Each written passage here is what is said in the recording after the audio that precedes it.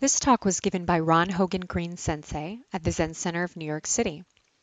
Hogen Sensei is a lay teacher in the Mountains and Rivers Order and co-director of ZCNYC. This talk, like all of our talks, is offered free of charge. If you'd like to make a donation or find out more about the temple's retreats and residency programs, visit our website at zmm.org/ccnyc. Thanks for listening. Good morning, everybody. So this Sunday's a little different, as many of you know. We're into Ango, which is, because there are some new people here, a 3-month period of intensified practice, more Zazen, a focus, or an invitation for people to commit, to make a personal commitment to practice in specific ways. And you can still sign up for that because I'm getting emails asking about that. And also has a particular focus in this, it always does, which is really heritage, lineage, the historical basis of how we got here, what you're doing sitting on your butt in this zendo, in this temple. Not an accident. I keep saying this week, this is not a pop-up temple. It's taken 2,500 years for us to get here. So here we are. And part of examining that is looking at the historical perspective of the previous lives of the Buddha before he was the Buddha, when he was Gautama. So one of the ways that that's looked at is through the Jataka tales. The Jataka tales are, in essence, fairy tales, teaching spiritual fairy tales. And they have their own complicated history of interpreted through different schools of Buddhism, and some are very old, some are old but not very old, and et cetera, et cetera. And like anything in spiritual storytelling, be it the Bible or sutras, you can turn it in a lot of different directions, depending on your understanding. And that's important, an important perspective. But I wanted, instead of the usual Dharma talk that would happen on Sunday, which is kind of a particular form of teaching, this is a Mondo. So I'm going to offer something and speak a little bit about it, and then it's open. And so that has a value, because it invites you to participate. And so normally I talk and you listen, and that's all, folks. Now, there are plenty of other opportunities that we give for interaction. So yesterday we had a Zazenkai, and anyone who attended the Zazenkai could go to face-to-face teaching and meet with the teacher. But this is different. This is not as formal, but it's not informal either. And depending on where the question is coming from the student, it may be very direct, or it may be much more explanatory. So the teachings are dependent on the situation, the form of the teaching. We also do something called Dharma Encounter, which is kind of an open Daisan Doksan. We do that at the end of the Ango sessions, and they tend to be very direct, or as direct as as skillful with that particular student. And it's in public. It's completely in public, just as this is. So there's an energy there, and we like to mix it up on Sundays occasionally. So another Sunday, I think we're gonna have a fusatsu, which is a ceremony of renewal of vows. It's a ceremony that looks at the moral and ethical teachings in a liturgical way. It's very powerful. There is a talk also. For me, my heart beats with it. It's a remarkable ceremony.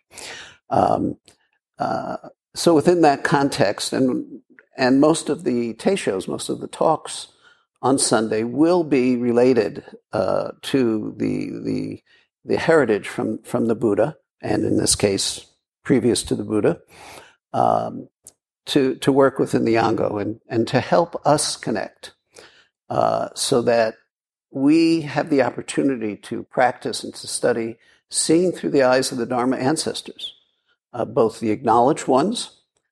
Of course, that's the traditional men's lineage that we chanted today, but also the unacknowledged ones, which we'll chant next week, who are the women that we've incorporated into the lineage, because we wouldn't be here without them. But of course, who are the historians, right? So, what does history record? And thus that altar, thus each week we alternate the lineage that we chant. So this is important to pick up the shovel and dig into the past, and you'll relate to that sense of ill humor that I have in a moment, and dig into the past and try and get a better understanding of how we got here. It's not just history of men written by men. It's much more diverse than that. It's much deeper. It has many more layers to it. And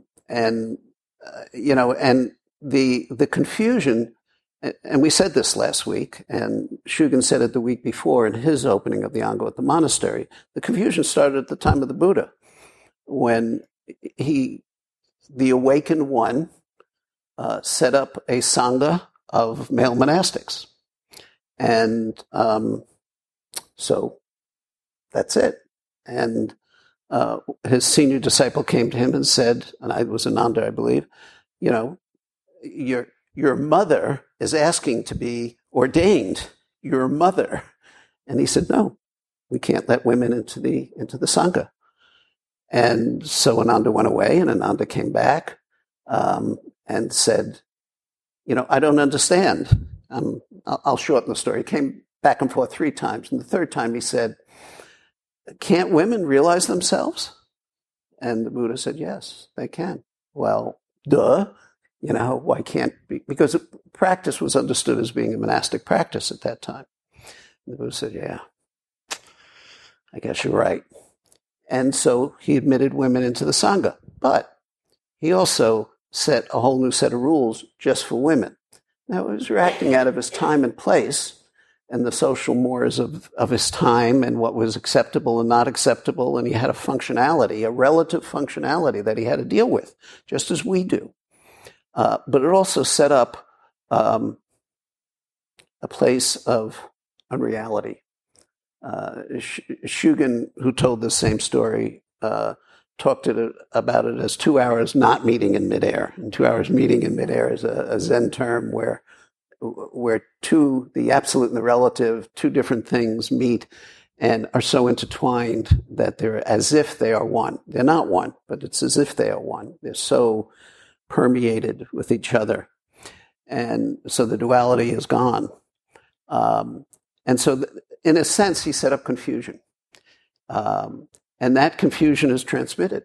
And out of that confusion comes many other people writing histories and sutras and justifying that confusion, the men justifying that confusion. And of course, the women who want to practice have to enter into that confusion. And in a way, that confusion permeates them as well. There's an exactly parallel perspective in race in this country.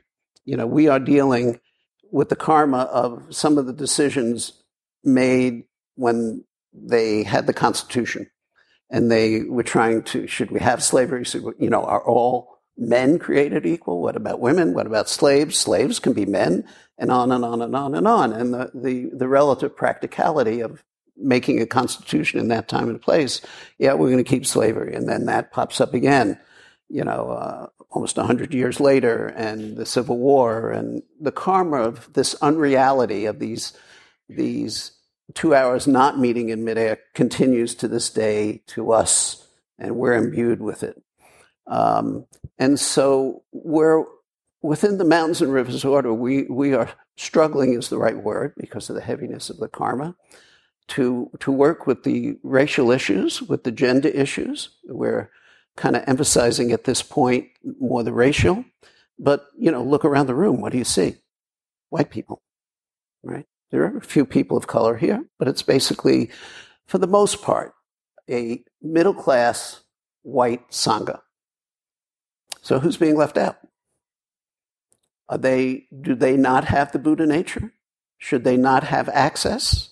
But everything is set up, our institutions, including the MRO, is set up for this, for white middle-class people to be at ease in entering. We're making the rules, especially the men. And that's how it is. And I don't say that lightly, and this is not a confession. This is the reality of me acknowledging that I'm an older white male with male kind of embodiment. It's who I am. And, I'm infiltrated with this. So are you, no matter what your gender or color or what is, because this is the waters we swim in this society. But it creates suffering, deep, profound suffering. So all this is an introduction to where the MRO is exploring and going. And having said that, I want to come back to this particular story, which doesn't deal head on with this necessarily, but does deal with it in a deeper sense. Again, you'll hear more of this both in the Ango and probably more even after the Ango as we learn how to deconstruct these profound aspects of suffering that are built into us and are invisible for that reason to most or all of us. So this is a story, and I'm taking the translation from a book by Rafe Martin Sensei, who's a very close personal friend of mine, who's a sensei in a different lineage that I share, though, Roshi Kapleau's lineage. I trained in that for many years, as did he. And he's a very well-known Buddhist storyteller who's written on many books on these tales, and this is from one of his more recent books that I endorsed. So, and these stories generally are, they're really Mahayana stories. They're stories of the Buddha as a bodhisattva, as a would-be a person on the way to realizing themselves, just like you and I. No different. And that's their point. That the Buddha is presented, before the Buddha is presented in many different presentations, animal realms, as a camel, as a thief, and so on and so forth. And each one has points to it. There's surface points and there's subtle points. So I'll read the story and we'll work with that. This is called The Gardener Sage. I just realized I didn't take down the story. So I'm going to do it from memory. No, it's all right. Oh, thank you. I sat down and I presented it as a teisho, so I have my pages and my stories, and when I get up here, I don't pay much attention to them. But this is not a teisho, so it's got to be shorter, and I can't talk too much. But anyway, the story is there's a gardener, and he's got a shovel, and he loves his gardening, and he loves his shovel, and he's digging in the garden, he's digging the garden, and he's digging the garden, and he realizes that I need to let go of the garden and my shovel and go on to spiritual practice, to do my spiritual practice. And he says, yep, that's what I need to do. And he goes back to gardening. And he's gardening, and he's gardening, and he's gardening, and this is my treasured shovel. Thank you. Oh, I forgot about it. Where did time go? Another week has passed, and I haven't sat. I haven't done my spiritual practice. I haven't gone to sesshin. I haven't visited the temple. The garden. And he goes back to the garden. And he's shoveling, and he's shoveling, and he's shoveling. And this happens 7 or 8 times. And finally he realizes, I can't keep doing this. I recognize what I'm doing. And he takes his shovel and he throws it up in the air into the river. And he yells, I have freed myself. I have freed myself. He yells that at the top of his lungs. And he starts to head off. And a king is passing with his army who is just victorious on the battlefield, as the story goes. And he hears those shouts. And he says, that's the kind of person I need. I need someone with that kind of confidence, who is someone who's freed himself to lead my army and to help. And so he goes to the gardener and he says, will you lead? And the gardener says, no, I won't lead an army, but I'll lead you to a place that is much more powerful and will free you too. And so, as the story goes, the king and the army go off and they all practice happily ever after. So that's the story. So there's a bunch of questions I can ask about this story. So I'll ask some of them, and then we'll open it up, and I may stop at some point and offer some more perspectives of this story. But I want to encourage you, and you means everybody, even if this is your first time, to inquire as we go along. And it may be intimidating to you, but welcome to spiritual practice. You have to face yourself. And also, I apologize to the people who are new and are coming here for the first time and just received instruction in Zazen.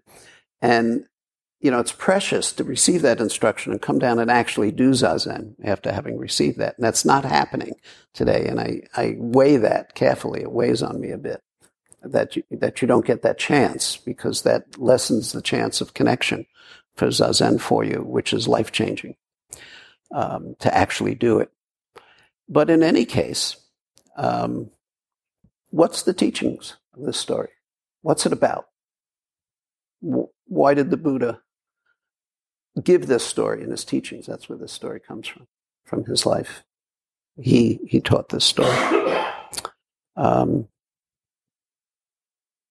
So when he tossed the shovel over his shoulder, and as it sinks, I have this quote, the gardener cries out, "I have won, I have triumphed." Did he triumph? Did he fail before he could not let go of his spade and succeed after he did? These are not what I call first-order questions. There's some subtleties in them. There's teachings in them. What does this story have to do with you and your practice? Why couldn't the gardener keep the spade and practice gardening as the full development of his spiritual practice? Why does he need to toss the shovel away? So I'm going to stop here. There are microphones, yes? And our crack microphone crew will jump up and offer that. If you want to speak, please raise your hand and we'll get you a microphone.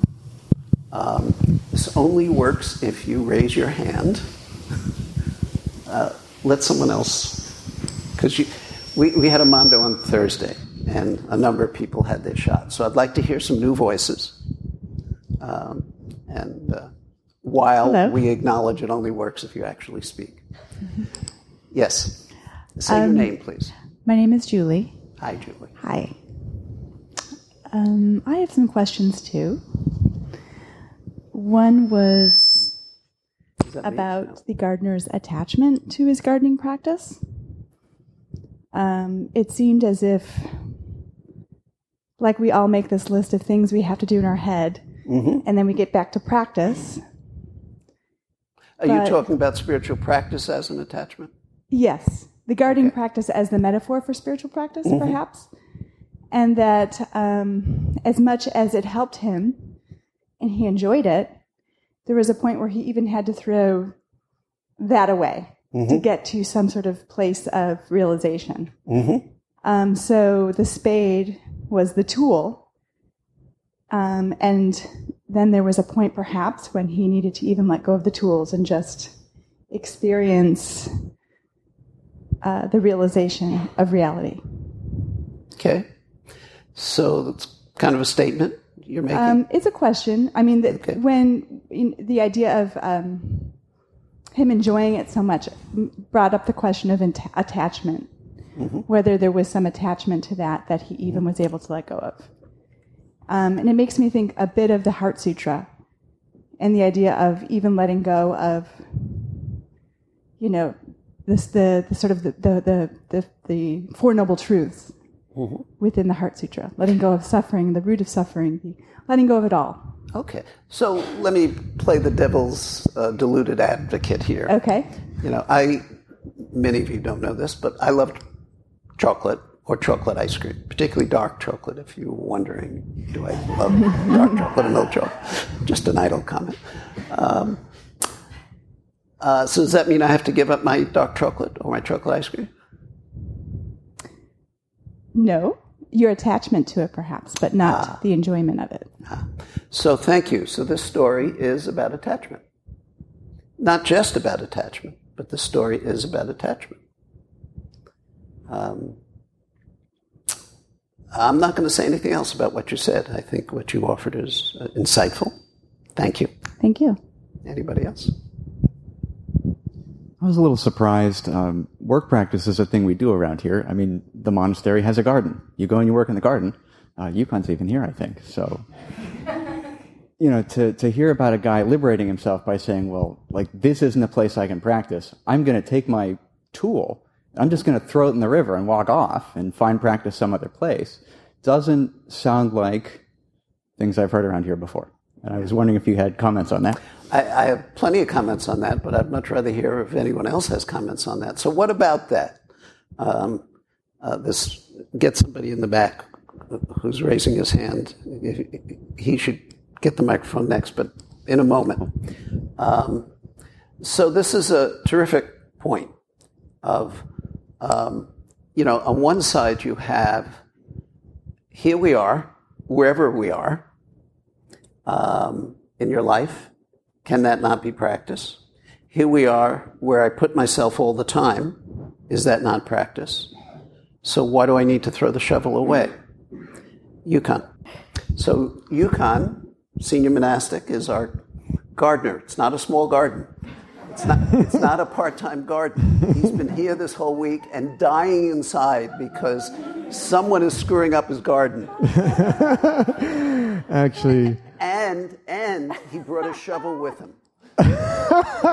And well, the truth is that I have to let go of that garden when I come here and do this garden. But as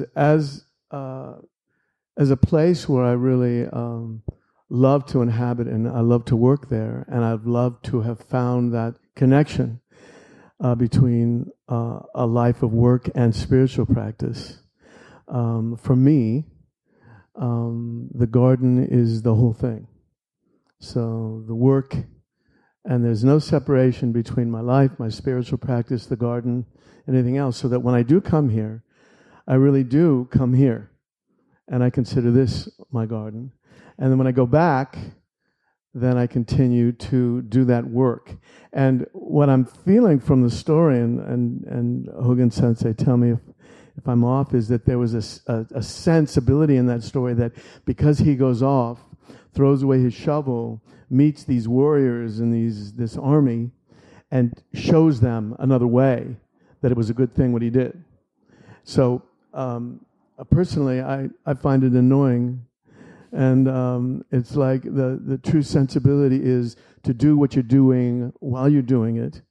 It was one of Daido Roshi's mottos.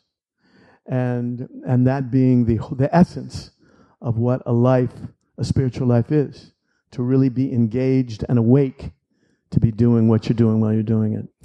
So, that being the case, what do you do early in the morning and late in the evening? We sit. Why? You've got the garden. Well, it's like that's also a part of the garden as well, sitting and zazen. And there's no separation between that. And we still sit, and you still do that because that's what our life is as well. And then when you go to the garden, you take that mind into the garden as well. Okay. So there's a partial answer, but there's another answer. So the other answer is, why don't you do the garden? Why are you at the monastery doing a garden? You can do a garden, any place. You can do a garden. You're from California, aren't you? Why can't you do a garden? I mean, California is a wonderful place to do gardens. Why don't you go to California? It's a lot nicer. The weather's nicer. The people are much nicer. Why don't you go to California and do a garden? What are you doing it at the monastery for? Because it's monastery, it's all inclusive. Everything is the garden. Everything is sitting. Everything's one thing. It's kind of like when you're working, and you're wholly working, you're touching the practice. When you're sitting and you're wholly sitting, you're touching your life in that way. I mean, it's not, where's the separation? So I want to be a little more specific to you. You could do a garden in California. You could sit in California. Why are you doing it at the monastery? Well, I mean, that's where my life is. That's where I ended up. That was my karma. Well, that's bullshit. It's your karma. You know? By definition, where you end up is your karma. It's true of everybody. What are you doing at the monastery? Why are you there? I practice. Why are you practicing? I practice because that's what called me. That's my life. That's what called you. Yes. So what happens when you get, Zen Training Weekend comes in. We have it every month. People's usually their first exposure to Zen training may or may not be their first exposure to Zen practice, but training. What's training? It's complete permission. It's, you do the garden? Yes, ma'am. I'm there. So you get someone in the garden, and I don't want to get my hands dirty. Worms. Ugh. Compost. There's a lot of that. What about for them? For them, they learn once again they've come there for a very particular reason, right? They've come to open and learn something new. I didn't come to get my hands in cow shit. But that's what we teach them. It's all there. It's all there. Okay. Thank you for your teaching. Thank you for your teaching. So coming back to your question, what is a spiritual calling? What is that for you? Yes, any place you go is the whole Dharma. Even California, even Washington, D.C., even the White House. The whole Dharma's there. So why do you throw away a shovel? Why is Yukon at the monastery? Why am I here? Why are you here? You could be, getting ready for Sunday football or whatever that equivalency is, for our Sundays, our free time, our whatever that is for us, reading a book or having some coffee or reading the Times or, I don't know, and I'm aged out of what Brooklynites do on Sunday. But that was what I did in my day. Yes. So I've been known to have some brunch on Sunday. Yeah. But I guess, to Yukon's point, there was something that called me. There was something that felt off doing the regular stuff that, you would do if you weren't practicing. Mm-hmm. I did a lot of different things before I ended up here. Mm-hmm. And I'll say I'm not ready to throw out my laptop out the window and leave my desk job. But the more I show up here, the more I can show up there. And like Yukon said, just make everything one thing. And the more I do that, the better things seem to go. So I keep showing up as best I can. Okay. So when the Buddha offered this story, he did it in a particular set of circumstances, as the story goes. So there was a monastic who, and so put yourself back in the time of the Buddha, where, eating was not always, food was not always completely available, and your career choices, particularly in the caste system of India, were limited. And also goes back to the gender issue, but I'm going to let that go for this story, in terms of limited choices. And so it was tempting and common, really common, throughout India and through the life of Buddhism, Zen in China, for people to take up monasticism as a safe place. Particularly later in China, you could actually get something of an education, in Japan also. But you got to eat. You got the equivalent of 3 meals. It actually wasn't 3 meals. It was 1 meal, but it was food. You were alive. You got company of people. And so you had to sit there and, but it's a pain in the ass, but okay. So I can sit there and, tomorrow's another meal. And so the story is about a monastic who joined the Sangha and became ordained for that reason. And so, the guy's sitting there, but eventually, if there's no heart, if there's no energy to that, if there's no connection, there's no, what you were talking about, that no pull on you to realize yourself, to take another step, is there more to this life than just what I'm experiencing? If that question isn't there, sitting is really a drag. Sooner or later, what am I doing? So the person would leave. He'd deordain and leave. And then after a while, he'd get hungry and he'd come back. And he did that, so the story goes, 6 or 7 times. Familiar. And then finally, what happens when you sit Zazen? I'm sure I'm the only one who's ever had this experience, where I sit down for a beginning of a sitting or session, and my mind is in who knows where it is, because I can't even define where it is, but it's not in the Zazen, right? So you're very, very separated from your Zazen. But you keep sitting, and you keep sitting, and you keep sitting, and something happens. Either you go crazy, and you run out of there screaming because you can't take another moment, or something begins to fall away. You're not getting anything. Nothing's coming to you. It's just the opposite. Something begins to fall away. And so in this story that the Buddha offered, this person who kept ordaining and unordaining and ordaining and unordaining, and noticed that was okay. The door was very wide, as it is here, actually realized himself. He awoke. Well, she awoke. And the Sangha was amazed. How could this wastrel, this person who's, what in Zen is called a rice bag, they're only good for feeding rice into their body, awaken? And this was the Buddha's point of this story and the circumstances that he offered it. So what are you going to do with that? Floor's open. Yes. Hi, Hogen Sensei. So, in the story that you offered, one could say, well, the attachment isn't in the shovel, the attachment is in the mind, so throwing the shovel away is useless. But the question is, what is mind?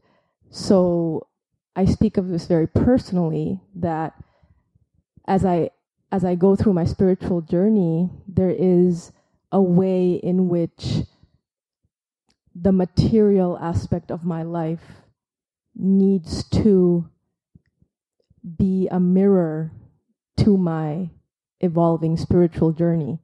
So that literally sometimes means throwing objects out, making more space. So I would like, that's kind of where I'm taking this. I think that's why he had to throw the shovel away. He was attached to it. The story is about attachment, fundamentally. And he, just like you, are describing what you need to do. So each of us, at certain points in practice, need to do what we need to do in order to go deep within ourselves. It has nothing to do with the shovel or, decluttering your life or whatever that is. It has to do with what you need to do. And that's the essence of practice. That's the essence of the call.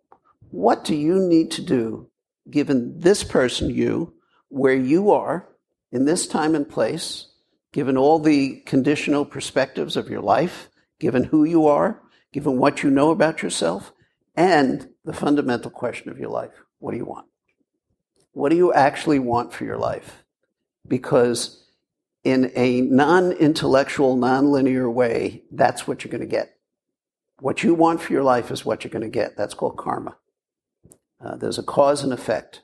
And so what you want from your life, from your thoughts about that, from your actions about that, from what you say about that, and especially from what you do, but from all of those things, that will create an effect of your life. And as I said, it's not going to be linear. It's not going to be what you expect.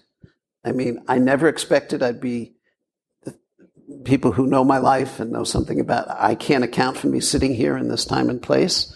And being a Zen teacher, it makes no sense whatsoever. But the karma of the desire to awaken and to live my life on that basis has taken me here. And there's no straight lines in this journey. There's no free rides in this journey of waking up. Now, the point is not about being a Zen teacher. It's about waking up. And waking up is not something. Like emptiness, there's no thing called waking up. It is if you want to wake up, I would suggest one way to understand that is the deepening of your life to become as fully human as you can be, and I don't mean in a humanistic psychological sense here, as fully human, meaning there's nothing outside you, and to experience that for yourself and for that to enlighten you, and to live out of that specific to who you are in your life journey.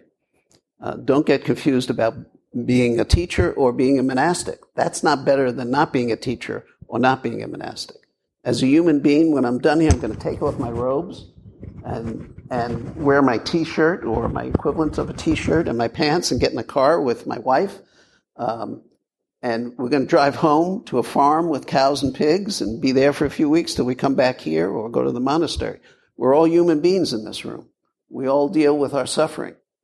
And we all have the ability inherently to live that life, whatever it is, in the garden, in my farm, here, with you, in a wholehearted, enlivened, awakened way. So what do you want? Hey, did you want to make a comment? Oh, I'm sorry, person in front. Yes, please. Hi, my name is Benjamin.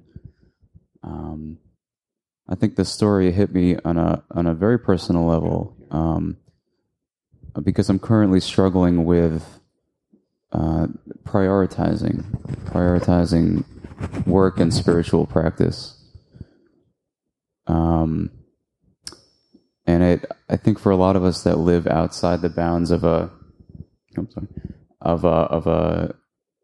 spiritual tradition right now, it's almost like we live in a religion of work. Work becomes the thing that defines us. When the story starts and it's about a gardener, right?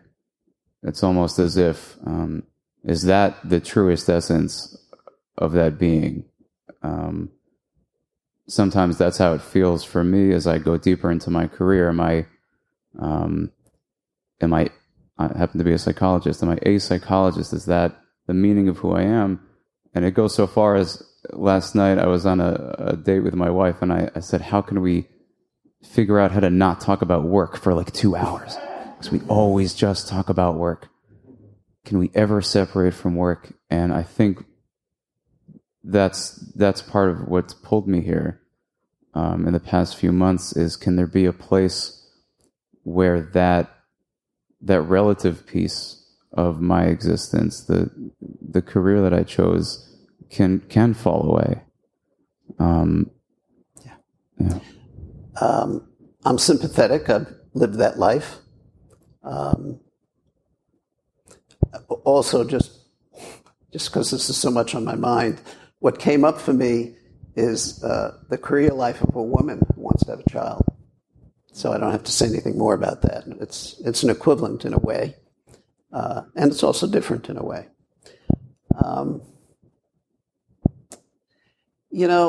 This is a problem that's not a problem.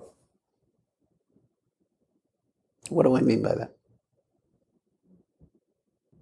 I know you're shaking your head, but what I'm asking you a question. No, I think it's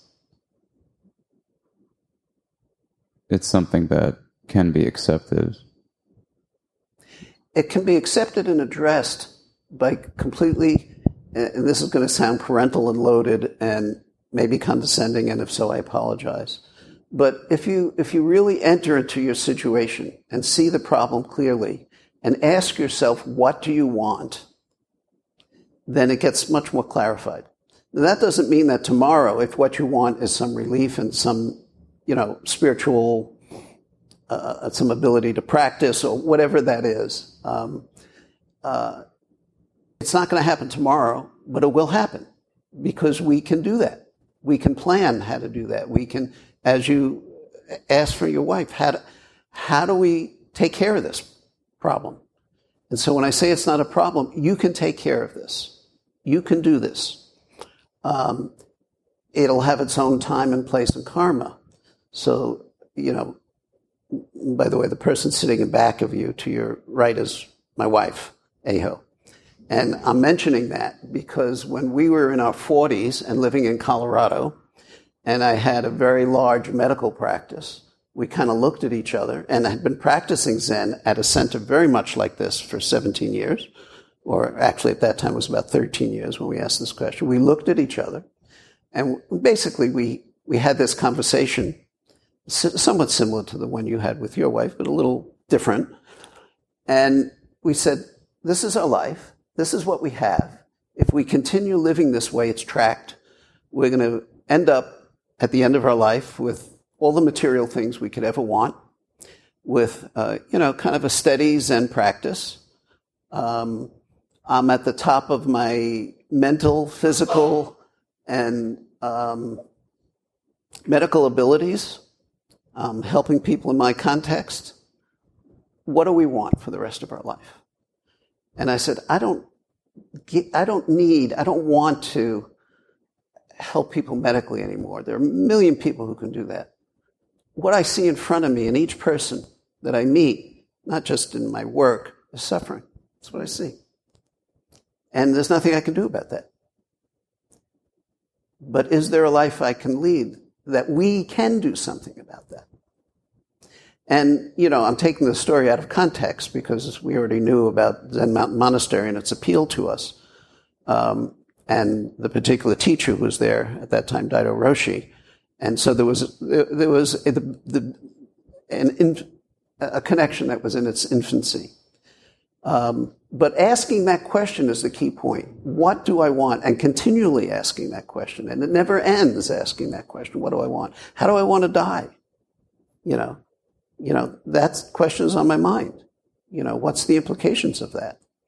And so we made choices out of that. We acted on that. It took 5 years from the time we asked that question actively to actually be able to do that. We had a son. He needed care and time and so on and so forth. The specifics don't matter. But we knew what our track was because we were asking a question and going deeply into the question. So it's not it's not on the top of your brain when you ask questions like that. You're not asking questions to get information here. You may have to get information to go deeper, but you're speaking to your open heart and saying, what does this human being want? So that when the last time I close my eyes for the last time, is this a life that has been well lived, that I've given what I had as a human being to this world? And given the circumstances, my peculiar circumstances that each of us have, our unique circumstances. And, the whole basis of Buddhism is that every person in this room has Buddha nature. Every person in this room is a would-be Buddha. And from the Buddhist perspective, not the personal perspective, from the Buddhist perspective, if that's what you want, that can happen. Now, the permeation of that and the specifics in your life, and the specifics in your wife, the specifics in your job, specifics of all the stuff around in the life we've built, influence that and need to be respected. So I'm going on at length with this because this applies to every single one of us.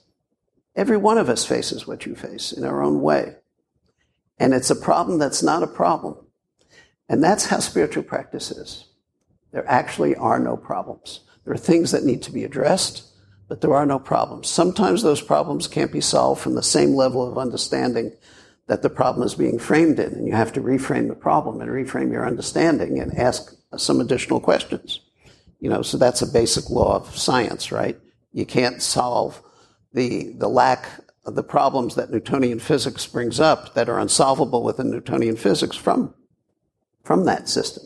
You have to look at other more subtle ways of understanding reality. And the same with that level of reality. And so it is with our life questions. Hi, I'm Lorraine. I'm new. What's your name? Lorraine. Thank you. I'm new not only here, but to the whole concept. And one of the things I found really disturbing about the story is I'm worried about the garden. And I see the garden less as an attachment than a responsibility, and it's about nurturing, and I started this garden, and it needs me, and, is the question, what do I want? Or is the question, what does this garden need from me? Mm-hmm. It's a good question, and that's something each gardener has to decide. That's something that, one of my teachers in the past said something that was very powerful for me in working with people, or in this case, working with the garden, that you as a practitioner, as a teacher, have a lot less effect on people than you think. So don't be so worried about what you say and what you do. And, he said, you also have a lot more effect than you think. So don't get stuck there either. So that would be my response, part of my response. The other part of that response is you can't do everything. You cannot have everything. That there's a price for any choice you make. And that's your job to determine that price. To determine what you're willing to pay for what you want. So when Eho and I moved from Colorado to the monastery, there were prices, huge prices. I had to leave my medical practice. I had to leave my partner in medicine. We had to leave our son. He graduated from high school. And the circumstances were appropriate to that. But yes, our son, he's in Colorado and we're, and on and on and on. I'm just hitting the top few that we can all relate to. And that's our responsibility. And there's a karma from that. And a karma came out of all of those things. So you leave the garden, you don't leave the garden. What's the karma of not leaving the garden in terms of your own spiritual life? What's calling you? And there are no free rides in this business of life. Absolutely. Every decision has an effect.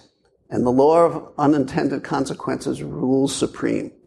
That we will never accurately predict that effect. Completely. Maybe a little if we're lucky. And so, yes, you can view it from the garden's perspective. That is not you. There's a difference between the garden and you. There's also a non-difference between the garden and you. And to be able to have the wisdom to see both those things and come back into your life and say, what do I need to do now? Is the edge of seeing the difference between attachment and a desire to awaken. And those are two very, very different things. And attachment always leads to suffering. I want to read something that my teacher, John Didolori, said. He said, non-attachment should be understood as unity with all things. According to the Buddhist point of view, non-attachment is exactly the opposite of separation. You need two things in order to have attachment. The thing you're attaching to, a garden or a shovel, and the person who's attaching, my sense of myself. Separate sense of self. Two different things. In non-attachment, on the other hand, there aren't two things. There's only one wholeness. There's unity because there's nothing to attach to. If you have unified with the whole universe, there's nothing outside you. So the notion of attachment becomes absurd. Who would attach to what? So, I simplified the story of me leaving my medical practice. So forgive me this arrogance. I was a foot surgeon. And one of my specialties was dealing with the diabetic foot. And then some people in this room are going to know what that means. It's the worst consequence that you can imagine to our lower extremities in diabetes, which amputation, infection, kidney failure, death. That's the track. That's what I dealt with. And from my perspective, it's kind of like flying a plane, an airline pilot. I knew I was very, very good at this. I knew that there were very, very few people in my area, in my large area in Colorado, who could do what I do and do it well. It's a gift. It's a talent. And when I walk away, it's not clear to me who will take care of those people. And I chose to walk away. So who is taking care of that garden? Why did I make that choice? The choice that I made leads me here today. This is, as Yukon said, this is my garden. I'm tending you, but you're also tending me, but put that aside. I'm here teaching. And so there's a garden there's a garden here. There are consequences to all these. And so it's important. And it's important to see what we want and what's wholesome in terms of our attachment. Maybe you're not attached to the garden. Maybe you are. That should be looked at, because to the extent there's attachment is to the extent there's suffering. End of story. Have I helped you at all? Yes. Thank you. Thank you.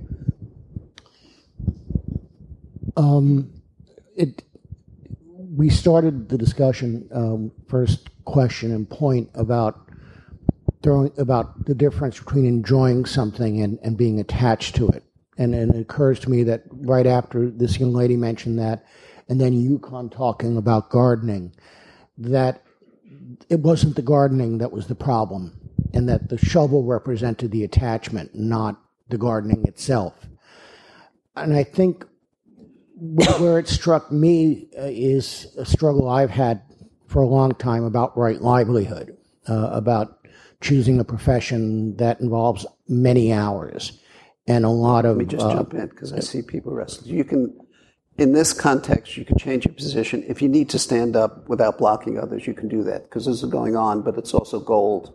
So I want to go on a little bit, but don't put yourself in a place that you're uncomfortable, deeply uncomfortable. Little is okay. So, I've always said, well, you want to talk about taking away from practice, and that it's long hours, and I've always tried to struggle with this. How do I, make this? Is this maybe it's the livelihood? And in listening today, and something I've come to realize is that there are elements of my work that do take me away from practice, and it's not the hours. And it's an attachment to organizing. It's an attachment to, as you were saying, with your medical practice, there were things you were able to do that others were not able to do as well, and not out of arrogance, but you recognized it. And there can become an attachment to that. I can do this. I'm making this situation better, and this is where I need to be. And that can be a good thing, but it also can be an attachment. And right. So as I still struggle with this, I'm starting to see the difference between the shovel and the gardening. And the gold is in the struggle. The gold is in the question. The gold is in the process of trying to clarify it. That's practice. It's not in coming to the right decision. There is no right decision. It's all yours. Whatever that decision is, there are consequences to that, karma to that. It's not a threat, it's just the law of reality. And so, what you're saying and what you pointed out earlier about, completely present, I'm going to use a different word, load it a little bit, completely awake in the midst of gardening. Well, things don't always go well in the garden. And trust me, I hear all the stories from you. They don't always go well. Just like things don't always go well in your work. So given that, how can we practice and awaken in the midst of the circumstances we're in? So that's always one question. Because we're always in circumstances, and we always can think of ways that we desire those circumstances to be different or better or substitute something. That will never end. Okay? If it does, I'd ask, am I dead? I'd ask that of yourself. And at the same time, to commit yourself completely to where you are, because this is where you've put yourself. You have put yourself there. And at the same time, to understand that if something is calling to you from your heart, how do you work towards that? How do you clarify that question? How do you investigate that without forever holding on to that shovel? And the clarification may be going towards it, or it may be no. Or it may be, as in my case, we're going to go there. And for 5 years, every morning I woke up and I said, I'm not at the monastery.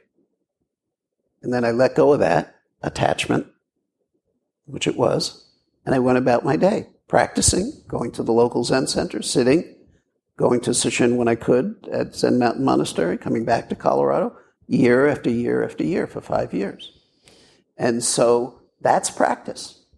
That's as much practice as anything I ever did at the monastery. In fact, it taught me far more than it's essential. It's essential. There is no, as much as I love the monastery and I say all the time, for me, it's the magic kingdom. If this is what you want, this kind of training, it's the magic kingdom. There is no magic kingdom. The magic kingdom is where you are.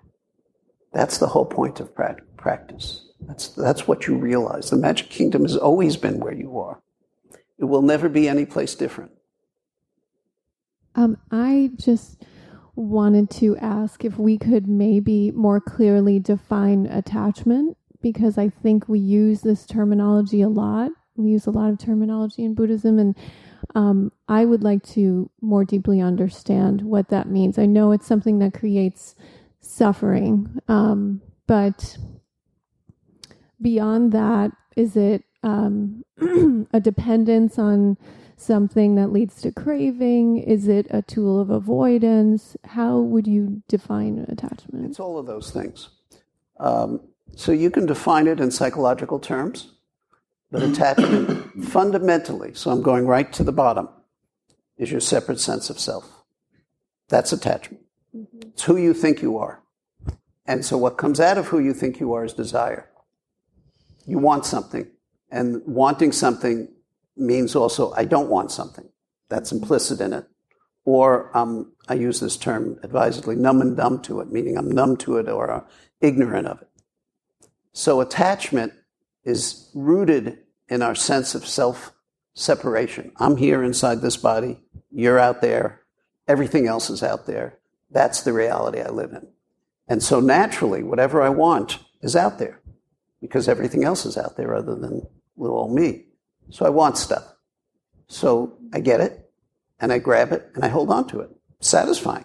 Fills a need. I hold on to it. I hold on to it. I hold on to it. That's attachment. But I won't let go of it because it fills me. Mm-hmm. But it's inherently suffering because it's not real. The attachment isn't real. It's not real in the sense there's no fixed self. There is a shovel here, if you will. There is a self here. But I've mistakenly created that with my thought as some fixed thing. So I can go on because this is Buddhism 101. And sitting in Zazen, you received Zazen instruction today or in the past? Mm-hmm. Yes? Yes. Yes. So what are you doing in Zazen? You're sitting there with your sense of self. Your self is sitting there. What is that sense of self? It's thoughts. It's your thinking mind. And so a thought comes up. You're working with your breath. A thought comes up, interrupts that flow, and you see that thought. You see yourself. Your thought is yourself. Yourself is your thought. And you let it go. Mm-hmm. That's called non-attachment. You let it go. And you come back to your breath, kind of a neutral, ever-present reality. And you do that again, and you do that again, and you do that again, and 1,000,000 billion times. And at some point along the way, you let go of the thought, and you come back to your breath, and another thought does not arise. There is not another thought. What happened to you? You've fallen away. You're not present as a separate being. It's just the breath. And where's the limit? Where's the beginning? Where's the end of that breath? There's nothing you can say. And so, where's the suffering? There's no suffering in that. There's complete freedom in that. But who are you in that moment? Where the self, the limited sense of self defined by thought has fallen away. Who are you? Want to take a shot at that? It's a good question. What's left? when your sense of separate self has gone, what is left? Mm-hmm. The whole phenomenal universe is left. You're experiencing that. Everything is left as wholeness. Now, that's the awakened mind, which is there in you and in every other being. And please don't take what I say and reify it, because none of this description will help you in Zazen. Mm-hmm. You've actually got to do it. Mm-hmm. And I hesitate to even go down this path and explain it. It's a little bit out of context, and we're not doing Zazen, and that goes back to my regret of people getting introduced to Zazen and yet not doing it. It's a significant downside. I may have altered somebody's life course by that. I'm not kidding. I feel that. So everything I'm saying may be helpful, but it too is just a description of what cannot be described. But when you experience it for yourself, when body and mind fall away, when the thoughts fall away, which is called samadhi, and then you go even deeper into deep samadhi, then what you experience is a mind that is, the word we tend to use is clear. It's completely clear, like the open blue sky. There's no boundary to it. That's who you are. And it's not that you don't get up in the morning and use the toilet or, have relationships or don't have, your whole life is there. But the perspective is it's whole. It's a whole life. You are whole and nothing's outside. But then a spiritual calling, or when Ben explores what he wants, what he really needs, isn't that also an extension of self? Yes, that's all we got. That's what we work with. So Master Dogen said to study the Buddha way is to study the self. Mm-hmm. Yes, that's what we got. We wake up with the self. Just to study the self. And he went on to say to study the self is to forget the self. Mm-hmm. That's the Zazen part, where the mind begins to slow down and eventually stops. To forget the self is to be awakened by the 10,000 things. I just said all this in a different way. To be awakened by all of reality. Yes. How do you get free of attachment? To reframe your question. How do you get free of attachment? You study attachment. You get free of attachment by looking at your attachment. Because when you look at it closely, you're creating pain for yourself. But look at the story. It took him 7 times. Look at the monk who was a rice bag and who everyone else, and that's not the only time that's happened. Shantideva is a very famous example, and many of the people in this room know the story of Shantideva, who's one of the great Buddhist enlightened beings and scholars, and has written remarkable treatises on awakening and practice, really practice, not scholarly treatises. And everyone thought he was a rice bag in his monastery. He's just hanging around. He's a goof-off, not doing anything. And someone says, let's have the goof-off give a talk so we can all laugh. And he gets up there and he offers this unbelievable dharma, And if you've ever looked at his writings, which are vastly available, easily available, it's, holy mackerel, if I could do that, but it creates an inspiration in you. So that's you and I, constantly failing, constantly being attached, and practicing it. Thank you. If I could just offer one more thing. This has been a wonderful teaching, Sensei. Thank you. And I think that now that I kind of understand where they were coming from, what the perspective is, it has been the practice. It's been the Zazen that has allowed me to actually understand what the garden is. Without the practice, without Zazen, without being able to drop down, I wouldn't have been able to meet the garden. So now that I kind of got lost in that army thing and got carried away by it. But to this other gardener, Lorraine, is that for me, since you're new to the practice, I honor your gardening, and also taking up a practice might really be beneficial to you in terms of what that gardening is. So thank you for this. It's enlightened me. I hesitated to call on you, Khan, in this context. And the reason is, I don't want to I don't want this to go to his head, so I'll reframe it. He's a seasoned practitioner. No, he's not. That's my point. He was, but he's not now. He was. Wait. This is relevant. Share your story of your journey, the last few years of your dance with the monastery, because it's fascinating. Well, what's so amazing to me is when I hear your story of how you found practice and where you came from and what you had to let go of to actually get to the monastery. And for me, I had nothing.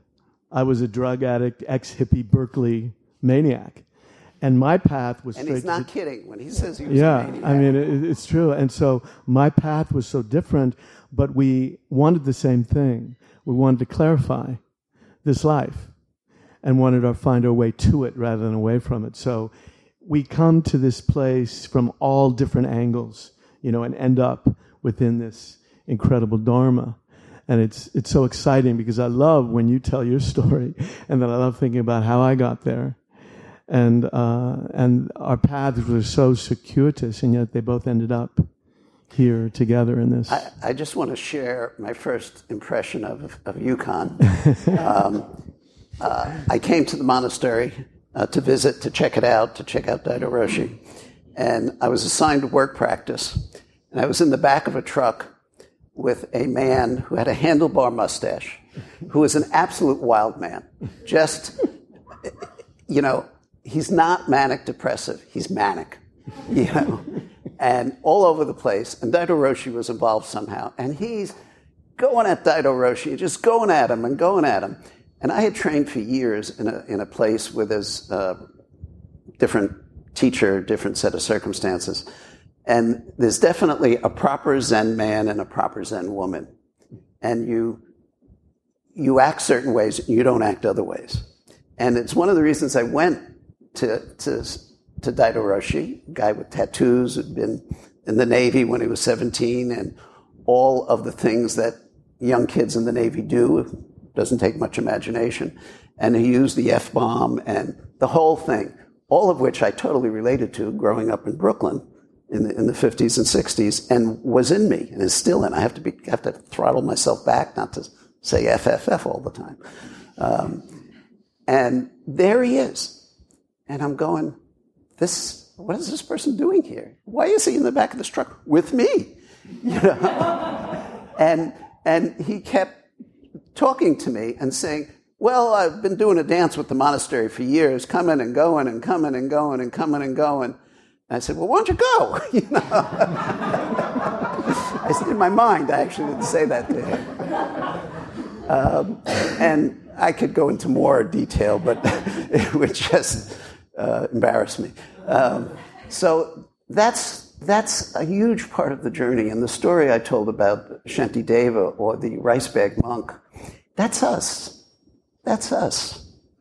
It doesn't matter, all this stuff. What only matters is what you want and whether you're staked on getting it. Whether you've decided that's important enough to live your life in a way that fosters that supports that. And I also want to clarify something, because this can be easily misunderstood. There's nothing magic about being a monastic as opposed to a lay person. This is a lay temple. We just had a visit from Roshi Godwin, who is an abbot. She leads the Houston Zen Center. It's almost identical to this. It's lay. And we talked a long time about the development of practice in this. It happens here. Lay practitioners realize themselves here. It happens here. So it's not magic. It's in fact, no one other than the monastic knows how challenging and difficult it is to actually be a monastic. It's not in your worldview because it's not in our culture. We don't have this culture of monasteries in the United States. It's not a part of us for the most part. So I'm not going to belabor that. The point I want to make is it's not about being a monastic anymore. It's about being a Zen teacher. It's about you and your practice and your life and you realizing it within that context. We'll only go for a couple of minutes more. So just to be aware who is next. The people who have the microphones are next.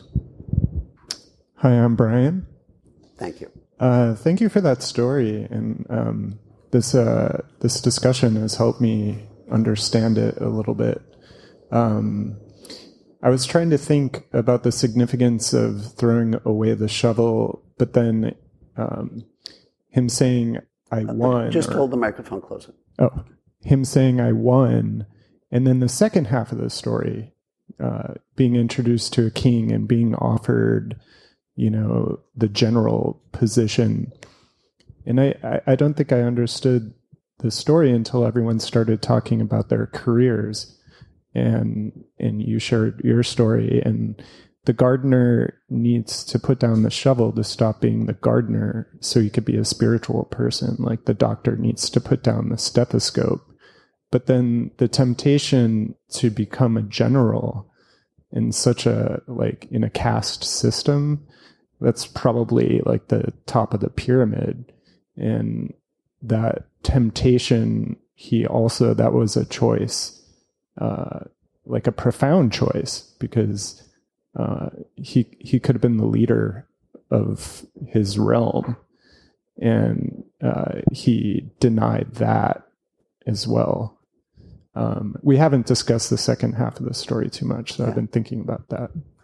There's a couple of points, and they're obvious points. One is, there's a cultural aspect to the story, right, which doesn't apply or we don't relate to. And we're not the people who the story was originally directed at, who are in a specific set of circumstances. So we have to allow for that. If you look at the Grimm fairy tales and their original presentation and, the sanitized version now, it's hard to believe it's the same story, right? So it's the same thing. You have to allow for that. But don't miss the Buddha's story. He had, all of his kingdom was his. And it's interesting. Look at the karma of that. From that perspective, it makes perfect sense. You should be the king. That's what his parents wanted. You should be the king. How many kings do we remember from history? They're all dead. They're all gone. The Buddha is in this room. And what did that come out of? That didn't come out of a self. That came out of selflessness. That came out of a desire to awaken.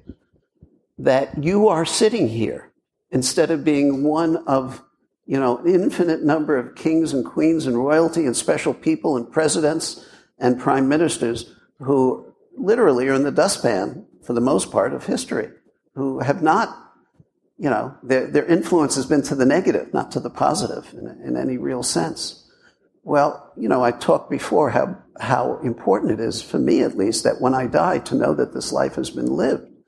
And I'm not talking in terms of fame, and the Buddha wasn't talking in terms of fame. He was talking about you sitting, you actually sitting. That's him. That's you.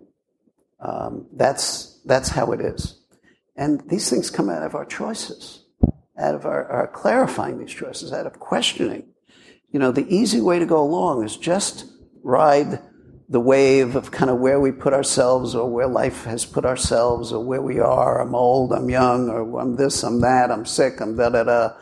And just ride that wave until the wave evaporates, meaning you're dead. But there's more there. And what does the person want?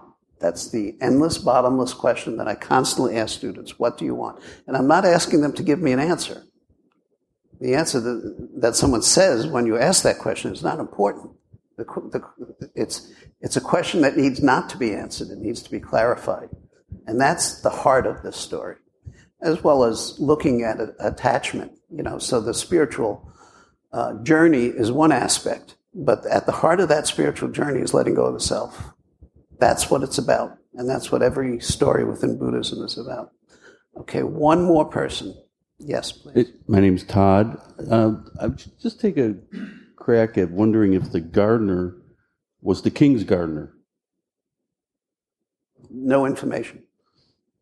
And can practice become an attachment? Absolutely. Thank you for bringing that up. So, it's not that it can become an attachment. It will become an attachment. It's a given. It's a 100% given.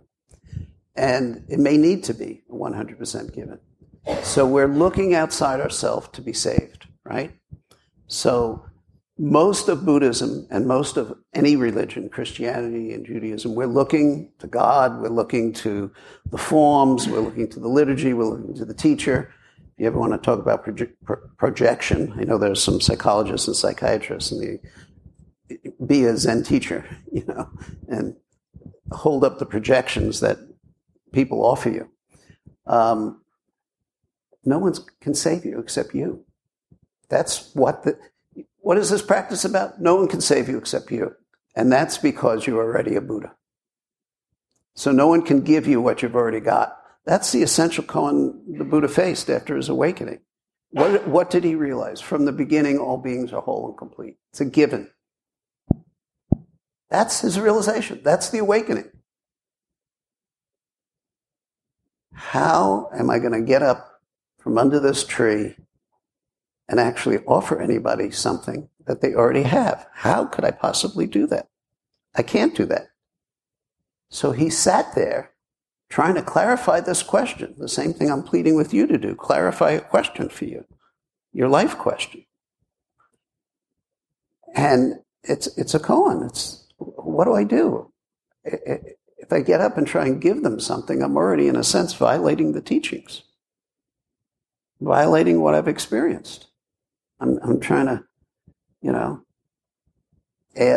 put snow on top of ice, so to speak. And then he looked around, just like when you look around. And what do you see? You see suffering when you look closely. You see it. You see it in your eyes, in my eyes, in the next person's eyes. That's what you see.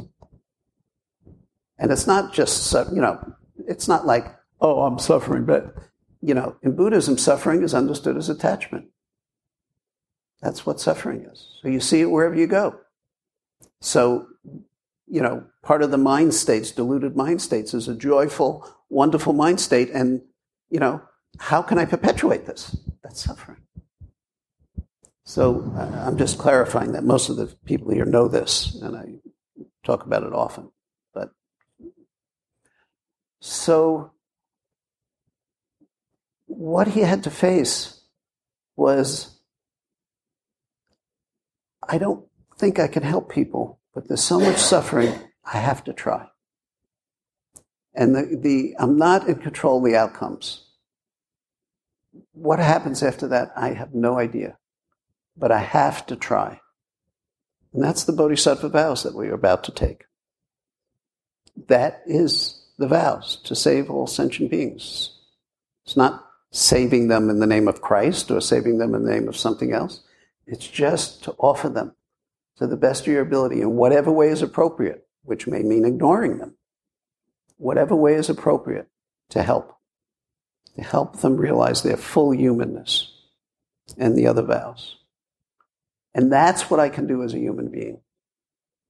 In my own clumsy, ill-mannered, personality-driven way, that's what I can do with this body and mind. And so can you.